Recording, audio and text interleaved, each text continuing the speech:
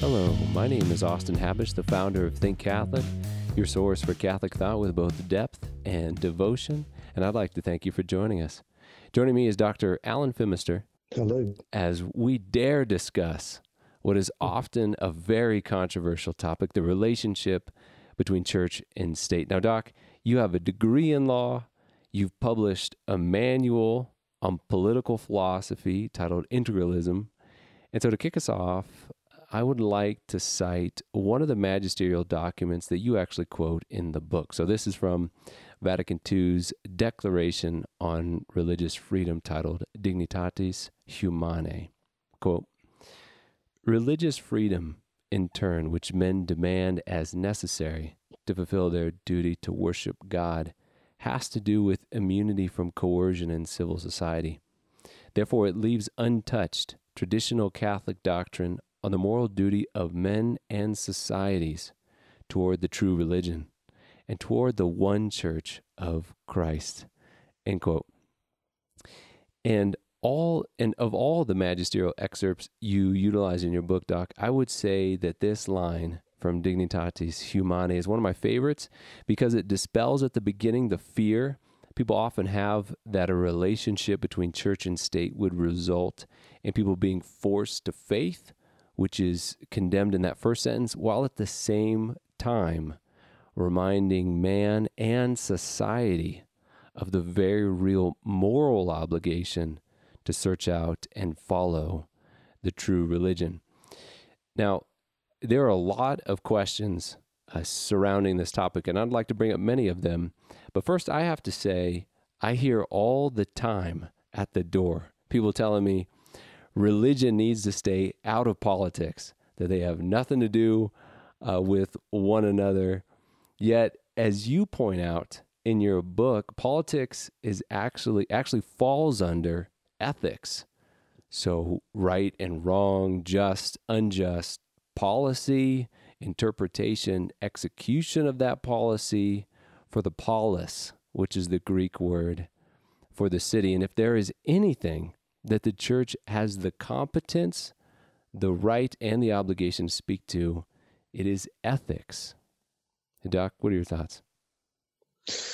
Yes, and I mean, people are generally unimpressed with the immorality and hypocrisy of their politicians. So in that sense, they don't really want religion out of politics, unless, of course, they're atheists, in which case, obviously, they would naturally want religion out of politics because they wouldn't think that ethics has anything to do with religion. But if they are theists, which by reason they should be, because the existence of God is demonstrable by natural reason, as the First Vatican Council defined, then necessarily there is an intersection of religion and politics. And in fact, one of the things that one of the sort of the great ironies and confusions surrounding this question arises from the fact that the whole idea of a distinction between religion and politics or church and state is a distinctly Christian idea. It's based on divine revelation. It's not derived from natural reason. It's not something which would have been understood by the pagans and the non-believers before the triumph of Christianity in the late antique period. And this distinctively Christian and revealed concept is being used, ironically, by non-believers and skeptics and rationalists in order to justify the exclusion of Christian revelation from political questions, when in fact it's quite the opposite of a rationalistic claim. It's something derived completely from Christian revelation. So it's what's being received from Christianity is now being used against Christianity to drive as much as possible religion out of the political scene. And Doc, as we get into these questions, and I look forward to speaking to that point you made just there in more detail, I think it's important for those listening that we lay some of the fundamentals down, which means starting with the origin story. So if we wind the tape back, starting with the first origin story, just speaking of the state, Doc, where would you say the state arises from? Is it natural or is it artificial to man? And then what is its purpose? Yeah, so this is very important, and it is one of the fundamental misconceptions which obscures this question. According to classical philosophy, which the church broadly accepts, and in fact the fathers and later magisterium teach, was prepared by providence to assist in the propagation of divine revelation, man is a social and political animal. So society and law-based political society, the polis, as you mentioned, is part of man's nature. It's where man naturally lives. It's how naturally he achieves virtue and perfection. It's not a product of human choice. It's not an artifact. One of the defining errors of the modern period has been the idea, completely contrary to common sense, that man is naturally isolated, an individual, even though this clearly can't be true. I mean, we all have belly buttons and reproductive organs and parents, and so it's clear that we come into this world totally unequipped to survive without the assistance of a pre-existing human society, and we're unable to even learn language without the existence of a human society, and all of our impulses drive us towards social life and existence. So it's clear that man is made not just to create a society, which he does. He's made to already exist in society when he comes into existence in the first place. So a complete human society, one that has everything necessary in it for the survival and flourishing of human nature, is something which is natural to man. Just as the family is natural to man, so the polis, the city, is natural to man. The family is not powerful enough or complete enough to compose the all-sufficient society for human nature. You can't marry other members of your family, otherwise everyone ends up with 12 chins and two noses. And if you try and survive just on the resources of your family, you'll be very, very lucky to pull it off for any length of time. So the family is, as it were, the most immediate and most natural society to man, but there has to be a larger society in the context of which other families are founded, marriages are contracted, etc., and the resources necessary for the successful continuation of human life and perfection of human nature exist, and that's what is classically called the city or the polis. Nowadays gets called the state to some extent. Doc, would you be willing to contrast this state arising from the demands of nature made upon man to Rousseau's social contract? So something very different than what you've just articulated there. Yes, so although Rousseau's not the only or the earliest exponent of this era, but he is one of the most famous. Yes, that many modern thinkers have this idea that man is naturally a solitary being in complete defiance of those facts we just went through, and that he sort of these sort of isolated individuals kind of congregate and decide reluctantly to create an overarching authority, a larger society, in order to achieve various goals or protect themselves from each other. It depends which of the early modern thinkers you're going to, and so you have a very marked contrast between the classical and the Christian idea and this modern idea, because according to the classical Christian idea, human nature is the origin of civil society, and therefore the natural law, the moral law that we know by reason, is built into the structure, the DNA of civil society, and the authorities in that society are limited by those natural principles of the moral law. And if they transgress them, then they lose their authority in that area if they try and make you do something immoral or whatever it happens to be. Whereas the early modern thinkers, they don't think that the authority of the civil order comes from nature and therefore from God. They think that it comes from an agreement, a contract between these isolated individuals. And that sounds lovely and democratic, but actually it has exactly the opposite effect. Because in the classical and Christian idea, because man is naturally a member of the polis, and the polis exists in order to allow him to live the most human life, then it's natural and appropriate for him to participate in politics, and share in the direction and government of the society in which he lives in accordance with his ability to do so. Whereas for the contractualists, the moderns, there is a sort of a supposed agreement, but it's a kind of mythical agreement that never really happened, that lies at the foundation of this arrangement between these naturally isolated individuals. And this agreement, because the body that they create has to have authority over everybody in the society in order for the society to even exist, it's an unlimited agreement. Man agrees in advance to everything that the state does, and therefore there's no moral limits on the power of the state, and there isn't really any need for democracy, because once or republicanism or participatory government, because the democratic element is mythical. It occurs off camera in this non-existent primitive state when everyone made the agreement, and now there's just the omnipotent state created by the social contract, what Thomas Hobbes called the Leviathan, the monster that nothing on earth can resist, the mortal god.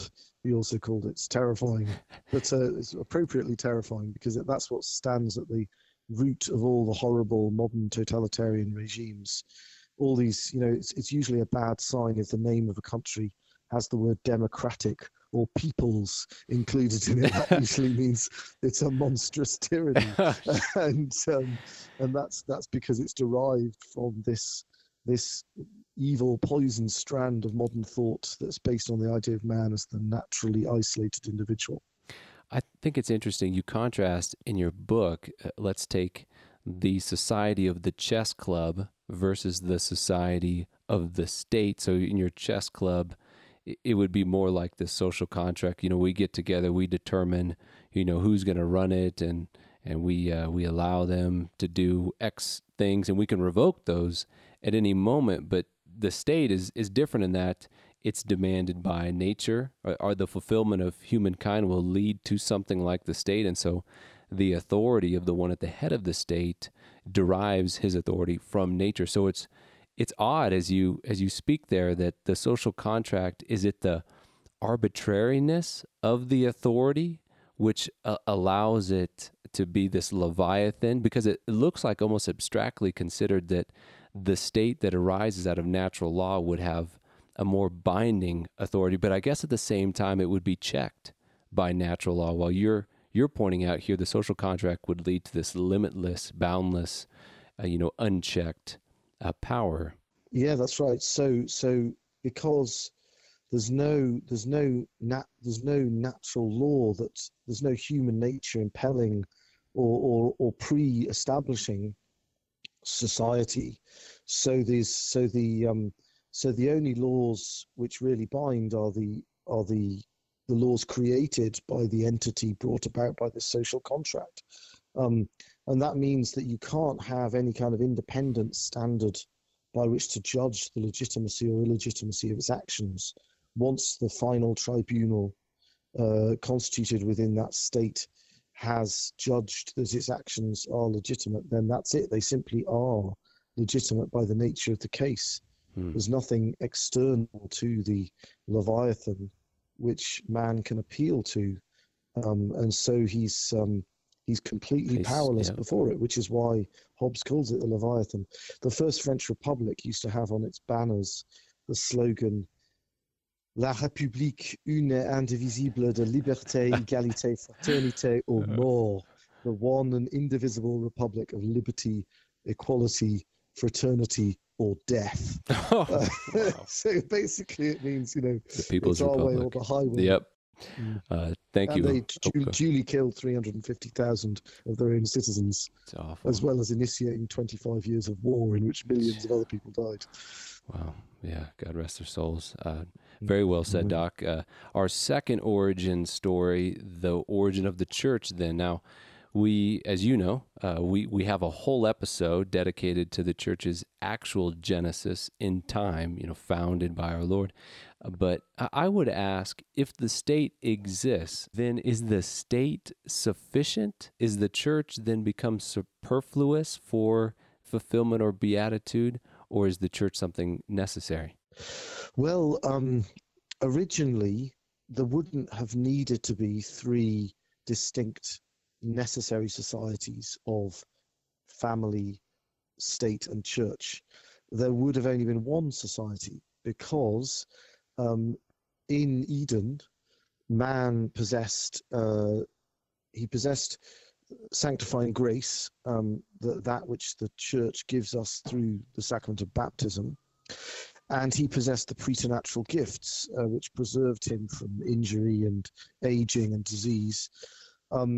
And those were transmitted by natural generation. These were gifts of God. They're not owed to human nature, but God created man with those gifts, and then they were passed on by natural generation. And so there was no need for, as I mentioned before, man isn't able to survive for any length of time with only the resources of a single family, but that wouldn't have been true in the state of original righteousness. And man would have been able to survive with the resources of a single family. And the human family itself would have been the source of divine life in the soul. Well, God would have been the source, but it would have been transmitted simply in virtue of human nature through being part of the mystical body of Adam.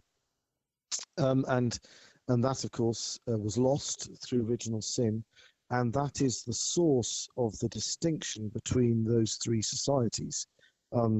We now obtain sanctifying grace through incorporation into the mystical body of Christ through the sacraments, and our resources are insufficient to provide for ourselves in the context of a single family, and therefore where the family's capacities run out, the competence of the state begins. So the state is a distinct, there would have been what they call a formal distinction between those three societies in Eden, as it were. Man, for different reasons, would have had sanctifying grace. Adam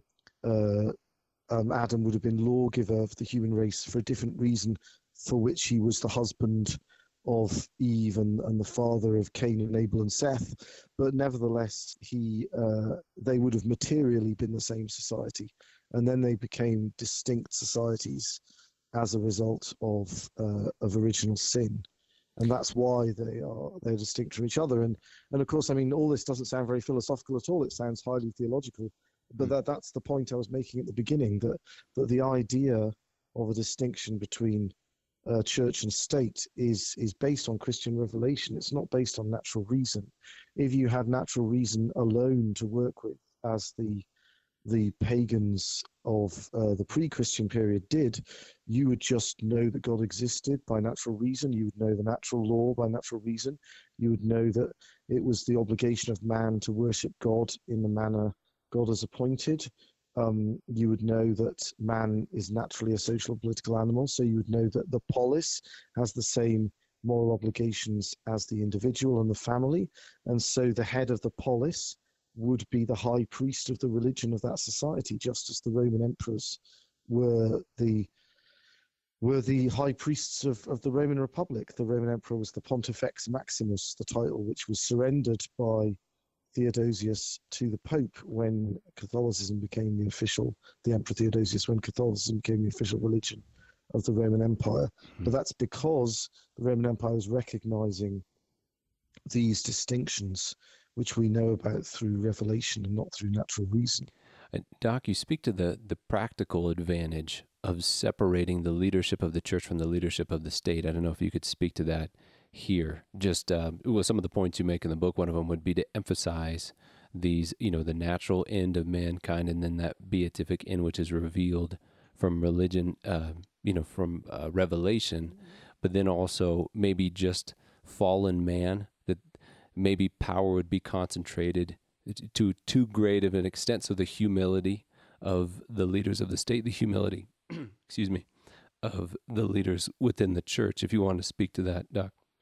Certainly, yes. So the reason why they can't coincide, that they can in themselves coincide, so long as the person holding the highest authority in regard to divine revelation and the worship of God, and in regard to the temporal perfection of man, because that's the two different ends of the church and the state. The state exists to bring man to the perfection proportionate to his nature, the perfection which he would have in a world in which supernatural perfection, which heaven, the beatific vision was not available, just because God hadn't chosen to grant it. In such a world, the only society of man would be the natural polis, and that can't be held. The supreme power over that could be held by the same person as the high priest, as it were, the one who brings man to his supernatural perfection, so long as the high priest is absolutely morally perfect. That's the priesthood of the order of Melchizedek. That's why Christ is both priest and king, because he is without sin, and he is, as the God-man, able to bring us to supernatural perfection. So he can be both priest and king, but he doesn't, by baptism, bring the members of his mystical body immediately to moral perfection, partly because he wants them to merit on the way to attaining moral perfection through suffering, in imitation of his suffering. And so it's not safe for Christians, morally imperfect Christians, ransomed sinners, to hold both of those powers simultaneously. And the reason why is because of the first heresy, simony, the heresy of Simon Magus, Simon the magician in the Acts of the Apostles, the desire to buy spiritual goods or sell spiritual goods. So the temptation to use spiritual goods for temporal benefit, or to obtain spiritual goods but at a temporal earthly price, would be so great and overwhelming that it would corrupt either the king who acted as a priest or the priest who acted as a king. And that's why, just like Moses and Aaron, you have to have Constantine and Sylvester. You have to sinful man cannot wield both swords simultaneously.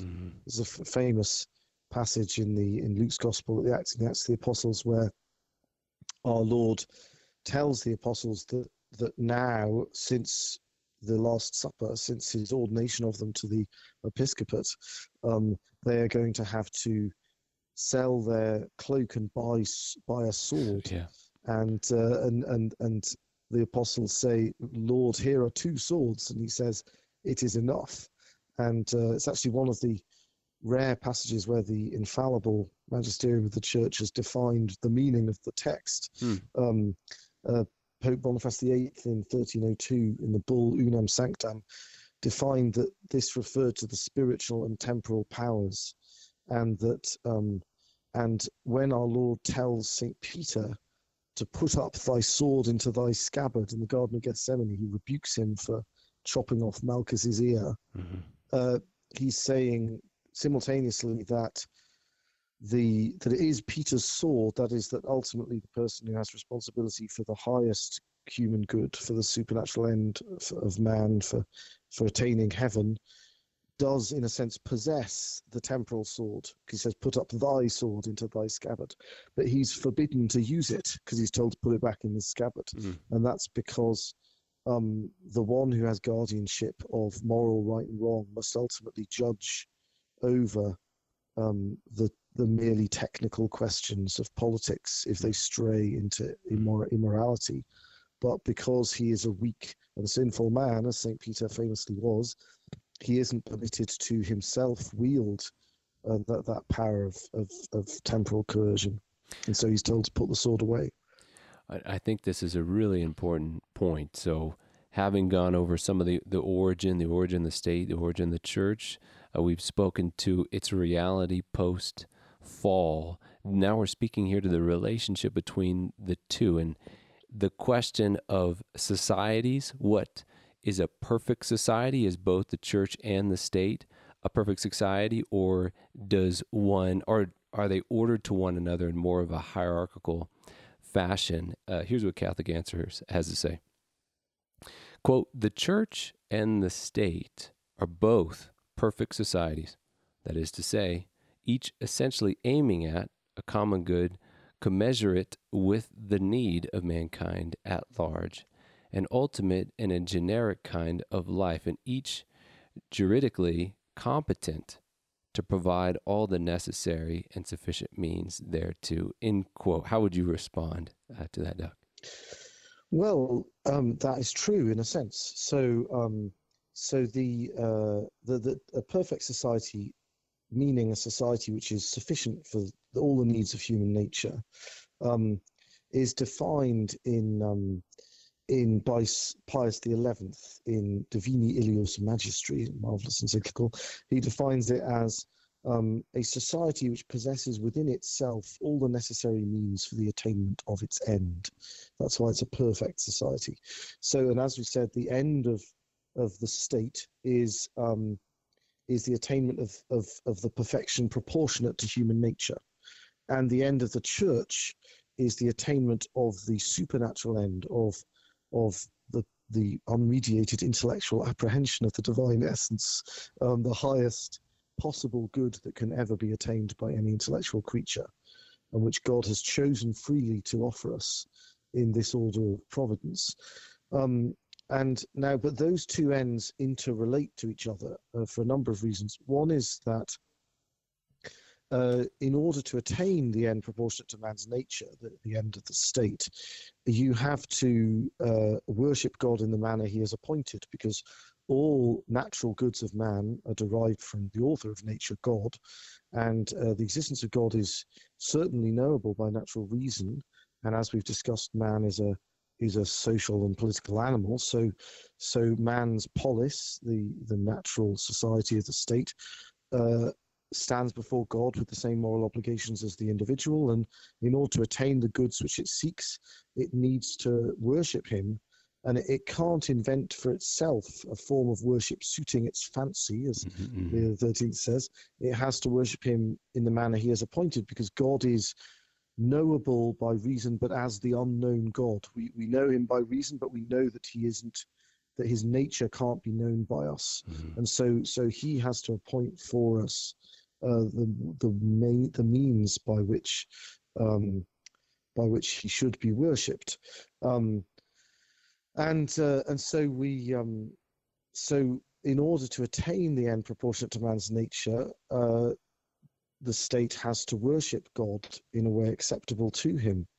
This is very beautifully put by just trying to find the text, by the first president of the United States, George Washington, in his Thanksgiving Declaration of 1789, by the President of the United States of America, a proclamation, whereas it is the duty of all nations to acknowledge the providence of Almighty God, to obey his will, to be grateful for his benefits, and humbly to implore his protection and favor, and whereas both houses of Congress have by their joint committee requested me to recommend to the people of the United States a day of public thanksgiving and prayer, to be observed by acknowledging with grateful hearts the many signal favors of Almighty God, especially by affording them an opportunity peaceably to establish a form of government for their safety and happiness. Now, therefore, I do recommend and assign Thursday, the 26th of November next, to be devoted by the people of these states to the service of that great and glorious being who is the beneficent author of all the good that was, that is, or will be, that we may then all unite in rendering unto him our sincere and humble thanks for his kind care and protection of the people of this country. previous to their becoming a nation, for the signal and manifold mercies and favourable interpositions of Providence we experienced in the course and conclusion of the late war, and for the great degree of tranquillity, union, and plenty which you have since enjoyed. This is very eloquently put by Washington. The duty knowable by natural reason incumbent upon all nations to render thanksgiving to God and to ask him to forgive our transgressions, he goes on to say. But we can't know the means of doing that by natural reason, and we can know by natural reason that we can't know the means of doing it by natural reason. So we need revelation to assist us. Now, again, by reason alone, you would think that once we discovered that, Washington would then get on his priestly garb and offer sacrifice on behalf of the people of the United States. But instead, we discover that because of man's fallen condition and because of the surpassing glory of the end which God has established for us, it isn't safe or permissible for the person who is at the head of public affairs to be the one who offers sacrifice. It has to be somebody else. And therefore, we come to know that there is a simultaneous society constituted to attain to man's supernatural spiritual end, and this is the church. But the church possesses within itself all the necessary means for the attainment of that end, and that includes that man should be able to live peaceably and attain to the end proportionate to his nature. So the church and the state overlap, as it were. The medieval popes used to compare the temporal and the spiritual power to the sun and the moon, because the sun has light in and of itself, because the church can survive as a truly perfect society even without the state. But the state derives its light. It exists independently of the church, just like the moon does, independently of the sun, but it derives its light from it only truly illuminates man's path when it's properly directed, aligned, yes, to the church or to the spiritual power. And this is what our Lord means in the Sermon. Well, it's one aspect of what our Lord means in the Sermon on the Mount, when he says, "Seek ye first the kingdom of God and his justice, and these other things will be added unto you." So the Caesar seeks these other things, and Peter seeks the kingdom of God and his justice. And so long as they're aligned with each other, then both ends can be realized. Another point that you bring up in the book that I think is honestly worth considering is, post-fall, can the state bring a man to the end proportionate to his nature? Let's say that God hadn't, revealed that would be the beatific vision without the sacraments. So without the church in that respect, without the healing of grace, would the state be able to lead a man just to that natural fulfillment? Absolutely not, because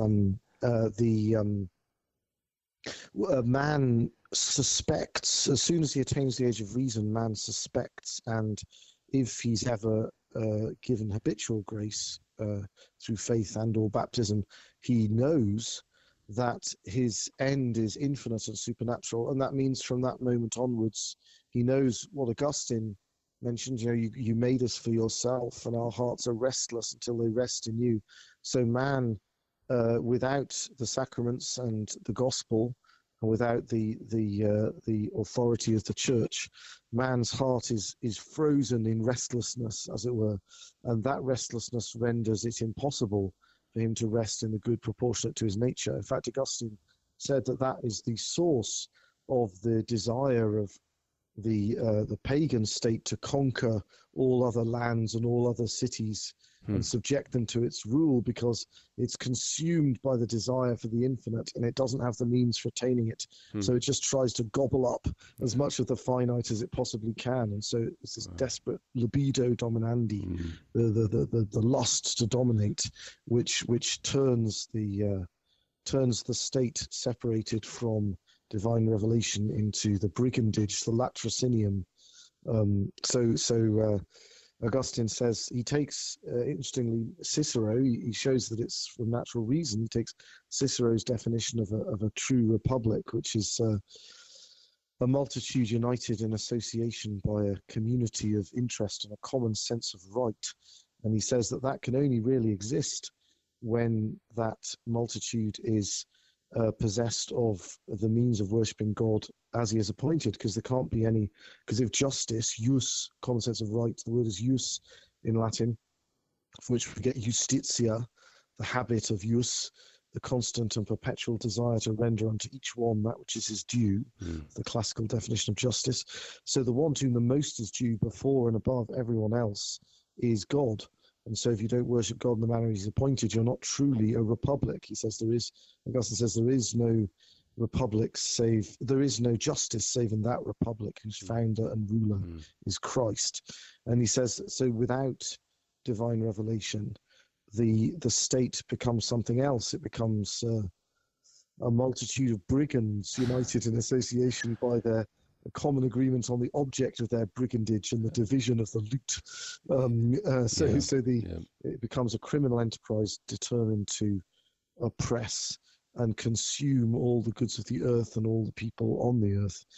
So in a way, the sort of libertarian conception of the state as a sort of quasi-criminal enterprise is rejected by the church's teaching as a true definition of the state, but it's accepted by the church as a definition of the state when separated from moral truth and supernatural revelation. Doc, and that's a great segue to a comment I wanted to hear your thoughts on here. This comes from Father Mike Schmitz. In his interview with the New York Times, they asked him about this relationship that we're speaking to here, and he said, quote, "When it comes to the pulpit, whenever it comes to an issue, I merely present principles, never policy. I don't know if I've ever advocated a policy. Instead, it's let's present principles and trusting people apply them as best we can," end quote. So, Doc, would you say that for the priests and the bishops, as we're speaking to this relationship between church and state, would you say that for them to remain silent on policy and just stick with preaching principles, as Father Mike suggests, that's in line with what we've spoken of thus far? Yes, that is right. I mean, you could have a policy which was intrinsically wicked that could never, under any circumstances, be legitimate. You know, to take a non-current controversial one, someone wants to pass a law to execute all left-handed people or whatever it might happen to be, in which case it would be not only appropriate but incumbent upon the hierarchy of the church to condemn such a policy. But if there is a policy which could in principle be legitimate, depending on the circumstances, it's incumbent on the hierarchy of the church to preach as to what the correct circumstances would be for the implementation of such a policy, but not to say whether they actually obtain in the here and now, because that is a judgment proper to the laity. So, that is in a way that would be like Peter chopping off Malchus's ear. Yeah. That's not a judgment proper to the hierarchy. Pius XI treats of this in Quadragesimo Anno, one of his social encyclicals. He says, "Certainly the church was not given the commission to guide men to an only fleeting and perishable happiness, but to that which is eternal. Indeed, the church holds that it is unlawful for her to mix without cause in these temporal concerns. However, she can in no wise renounce the duty God entrusted to her to interpose her authority, not of course in matters of technique, for which she is neither suitably equipped nor endowed by office, but in all things which are connected to the moral law." So those blatantly obvious, contrary to natural law policies, the bishops and priests would speak to immediately. Yeah, as we were talking about the Ten Commandments on moral relativism, those things, those negative precepts that always obtain, that are always, to murder the innocent, that's always going to be wrong. And so, I mean, what comes to mind for me, of course, is abortion, to kill an innocent child. Here we have a policy that the priests and bishops would speak to, because it's always and everywhere wrong. Yes, absolutely. I mean, so for example, you could say that a member of the hierarchy could say that for the death penalty, to take a controversial example, to be legitimately employed, the offence against which it was employed would have to be sufficiently grave to merit so terrible a punishment. And the social circumstances would have to be such that the offence in question threatened the continued existence of the rule of law unless it was deterred by the penalty of death. And so to employ it when both of those conditions have not been fulfilled would be morally wrong. But whether or not the first condition is fulfilled is an abstract and universal question, which the hierarchy of the church can preach on authoritatively. But whether the second condition is fulfilled is a question proper to the laity, about which a prelate would only be expressing an opinion as in a private capacity. Whereas in regard to killing an innocent human child because its existence was considered too burdensome to others or to itself, that could never possibly be correct, and therefore that can be denounced as a legislative act in any circumstances. That was a great example. Doc, a final objection among the many we could address, and then I have one other question, but I think it's worth bringing up because I've heard it before personally. I'm surely going to hear it again, and that is, whether this kind of relationship where, the state is receiving revelation by which it knows the ultimate beatific end of man, it's receiving in that way, it's receiving some of its, moral guidance. It's going to, receive direction toward grace, the grace that's going to come through the sacrament so that man can fulfill the laws of nature, and then those are revealed to him by divine law. Whether it's right or wrong, someone might say, either way, this relationship, without the hard distinction between church and state, it's not American, which I'm glad that you've already spoken to that. You quote George Washington, and I'm gonna quote another. Well, what's normally quoted in favor of this objection is the First Amendment. Congress shall make no law respecting an establishment of religion. Yet at the same time, as you've spoken to George Washington, I'm going to speak about John Adams here.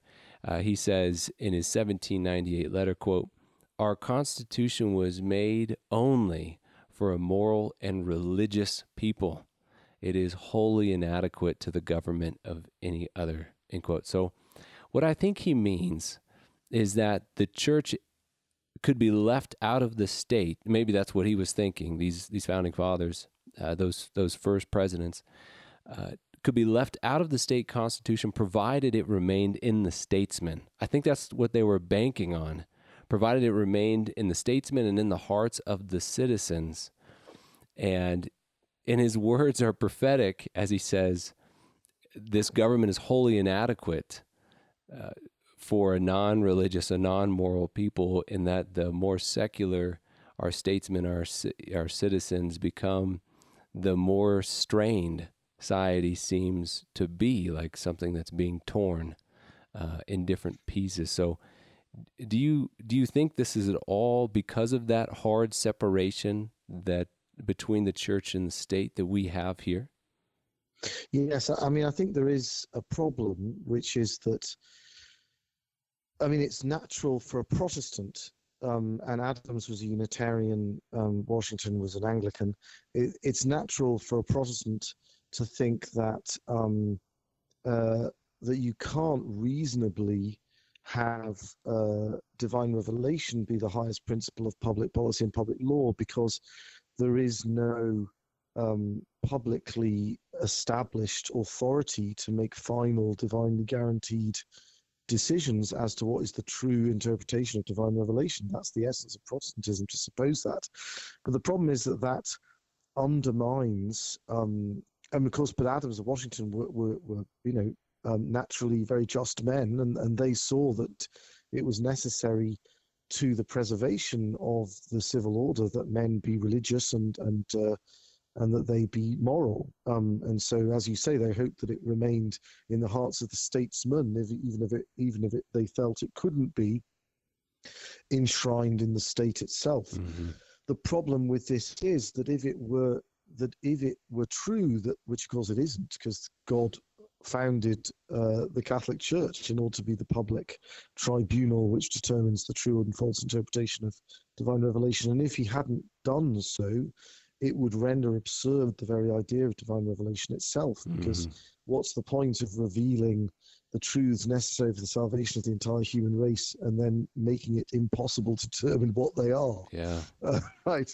Absolutely. So denying the authority of the church ultimately leads to rendering absurd the concept of divine revelation and drives people into atheism, because it doesn't make sense for God to exist and be infinitely just, as we know by reason he is, and then require of us that we worship him in the manner he has appointed, and then fail to appoint any manner by which we might worship him, or at least fail to provide the means by which we could know what the appointed manner of worship is. So the logic of that position begins to drive men towards atheism.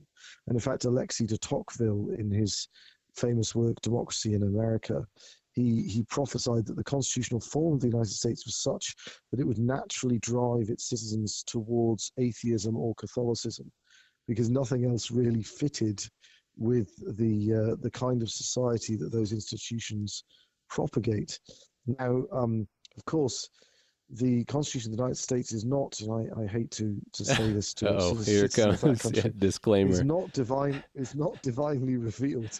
Oh, sure. And is not guaranteed. We can forgive you for that. Morally perfect. But I don't think, as such, as it happens, there is a problem per se with the Constitution of the United States in this respect. All it does is prevent Congress from passing any law regarding the establishment of a religion or impeding the free exercise thereof. It doesn't prevent, in its original text and the meaning of that text, because many of the states at the time which it was passed and for many years afterwards were confessional states of one sort or another.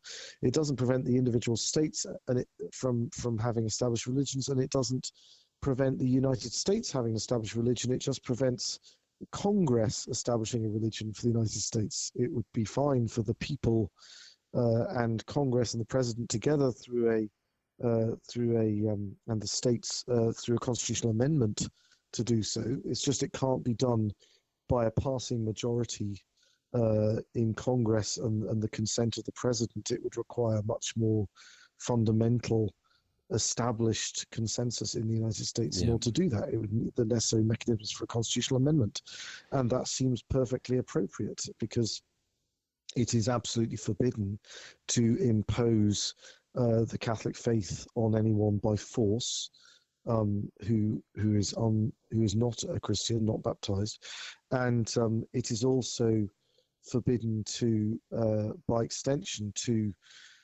essentially threaten to deprive someone of temporal goods in order to induce their conversion. So to try and impose the faith through depriving a people of, or a large number of people of, their full participation in the civil order would be an unworthy, a concealed form of coercive conversion. And therefore, in fact, the mechanism by which one day the United States of America could be consecrated to the true religion in a just fashion, which did no violence to its citizens, but was their own decision, is present there in the structures of the U.S. Constitution. Now, I'm not suggesting that was at all envisaged by Adams the Unitarian or Washington the Anglican, but I just mean that in the wisdom, the framers of the U.S. Constitution didn't offend against reason and nature in that respect, perhaps in regard to slavery, but not in that respect.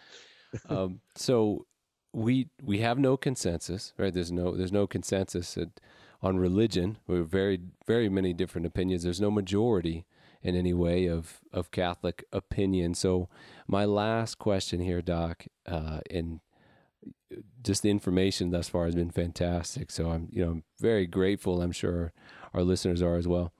What would you say is the responsibility then for our current Catholic politicians, our current Catholic voters, since, and you mentioned this in the book, even if a Catholic would want something, as you just mentioned, the consecration of the state to the true religion, it may not always be the right time. And you mentioned some reasons for that. So right now, what would you say is the responsibility? What is the aim of our Catholic politicians and then our voters? Well, I think there's two things to bear in mind, perhaps three.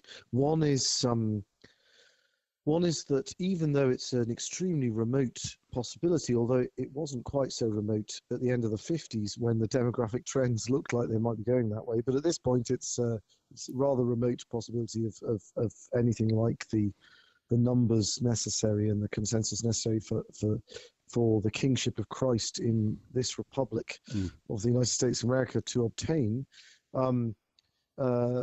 It's important that we uphold that is our desire, in the sense that would be morally necessary if the vast majority of people in the United States were Catholics. And we want everyone in the United States to be Catholics because we want everyone to be saved, and we want to preach the gospel to everyone. Yeah.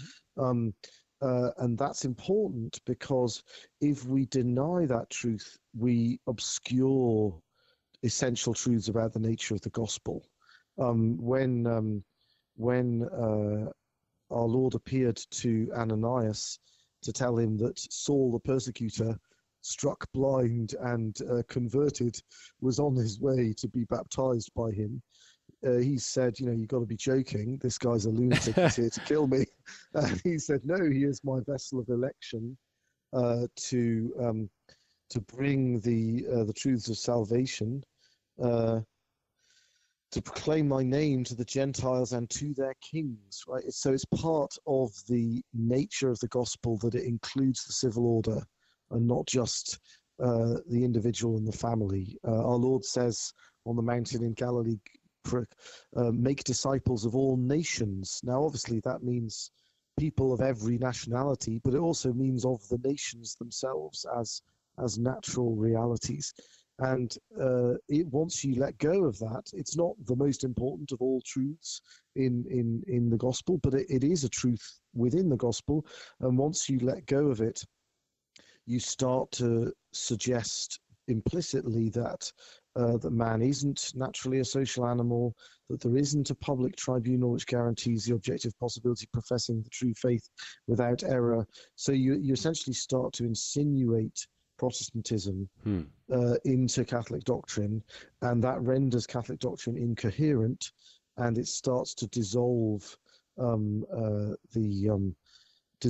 church as a vital force tending towards the salvation of the society in which it's operating. So it's very dangerous to let go of that. That's the first thing.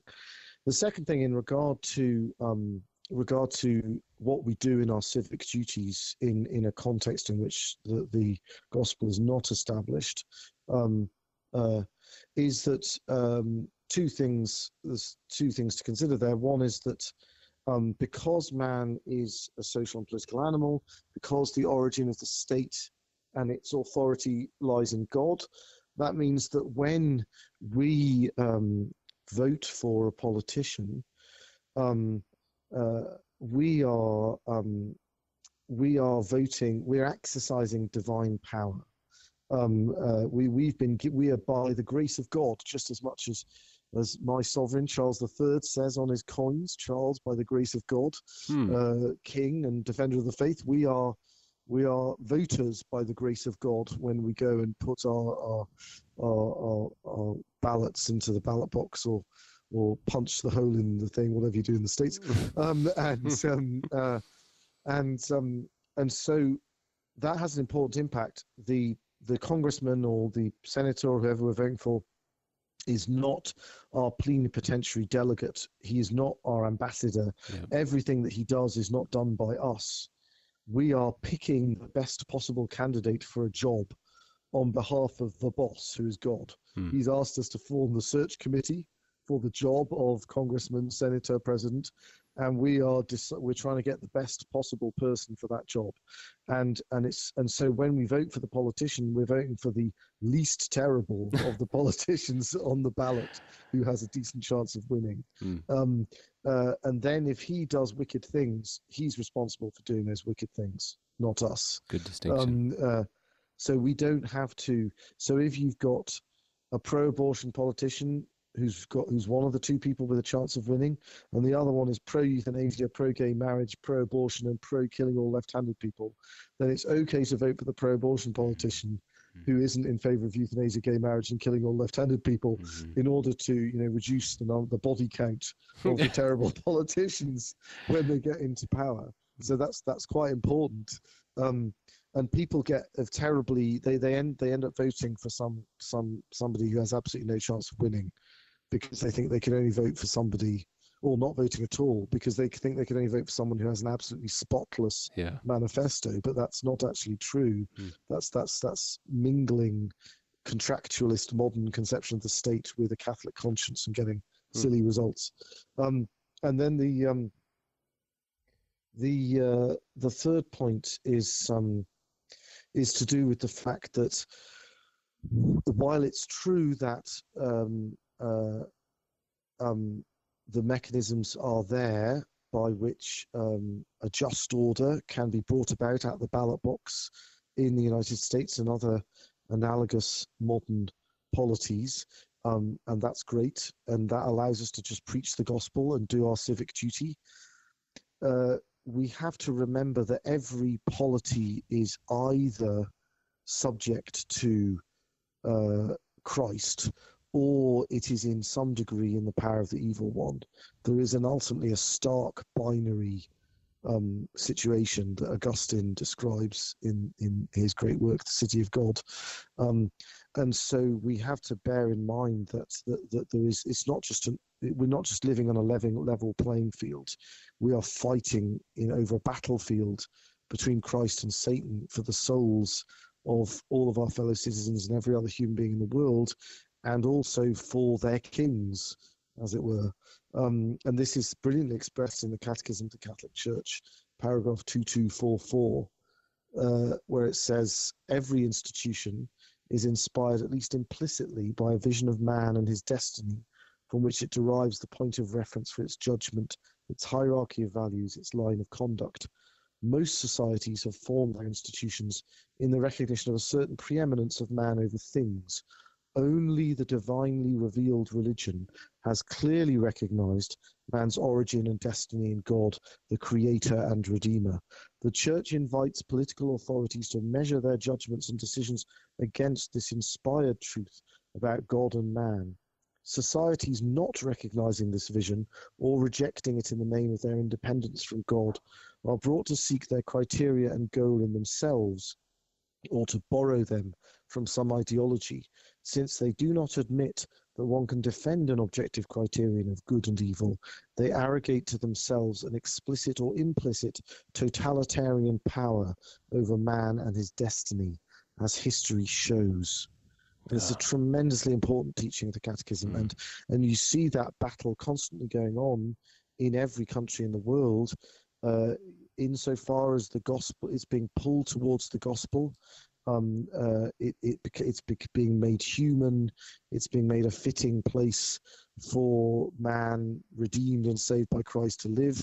Insofar as it's drifting away from the gospel, it's turning into that Leviathan, that terrible monster, the beast to which the dragon delegates all its authority in Revelation chapter 13, and which demands that its subjects worship it. That's just terrifying. Spiritual warfare at the national level. Lord, give us the grace to bring your gospel to all nations, particularly our very own.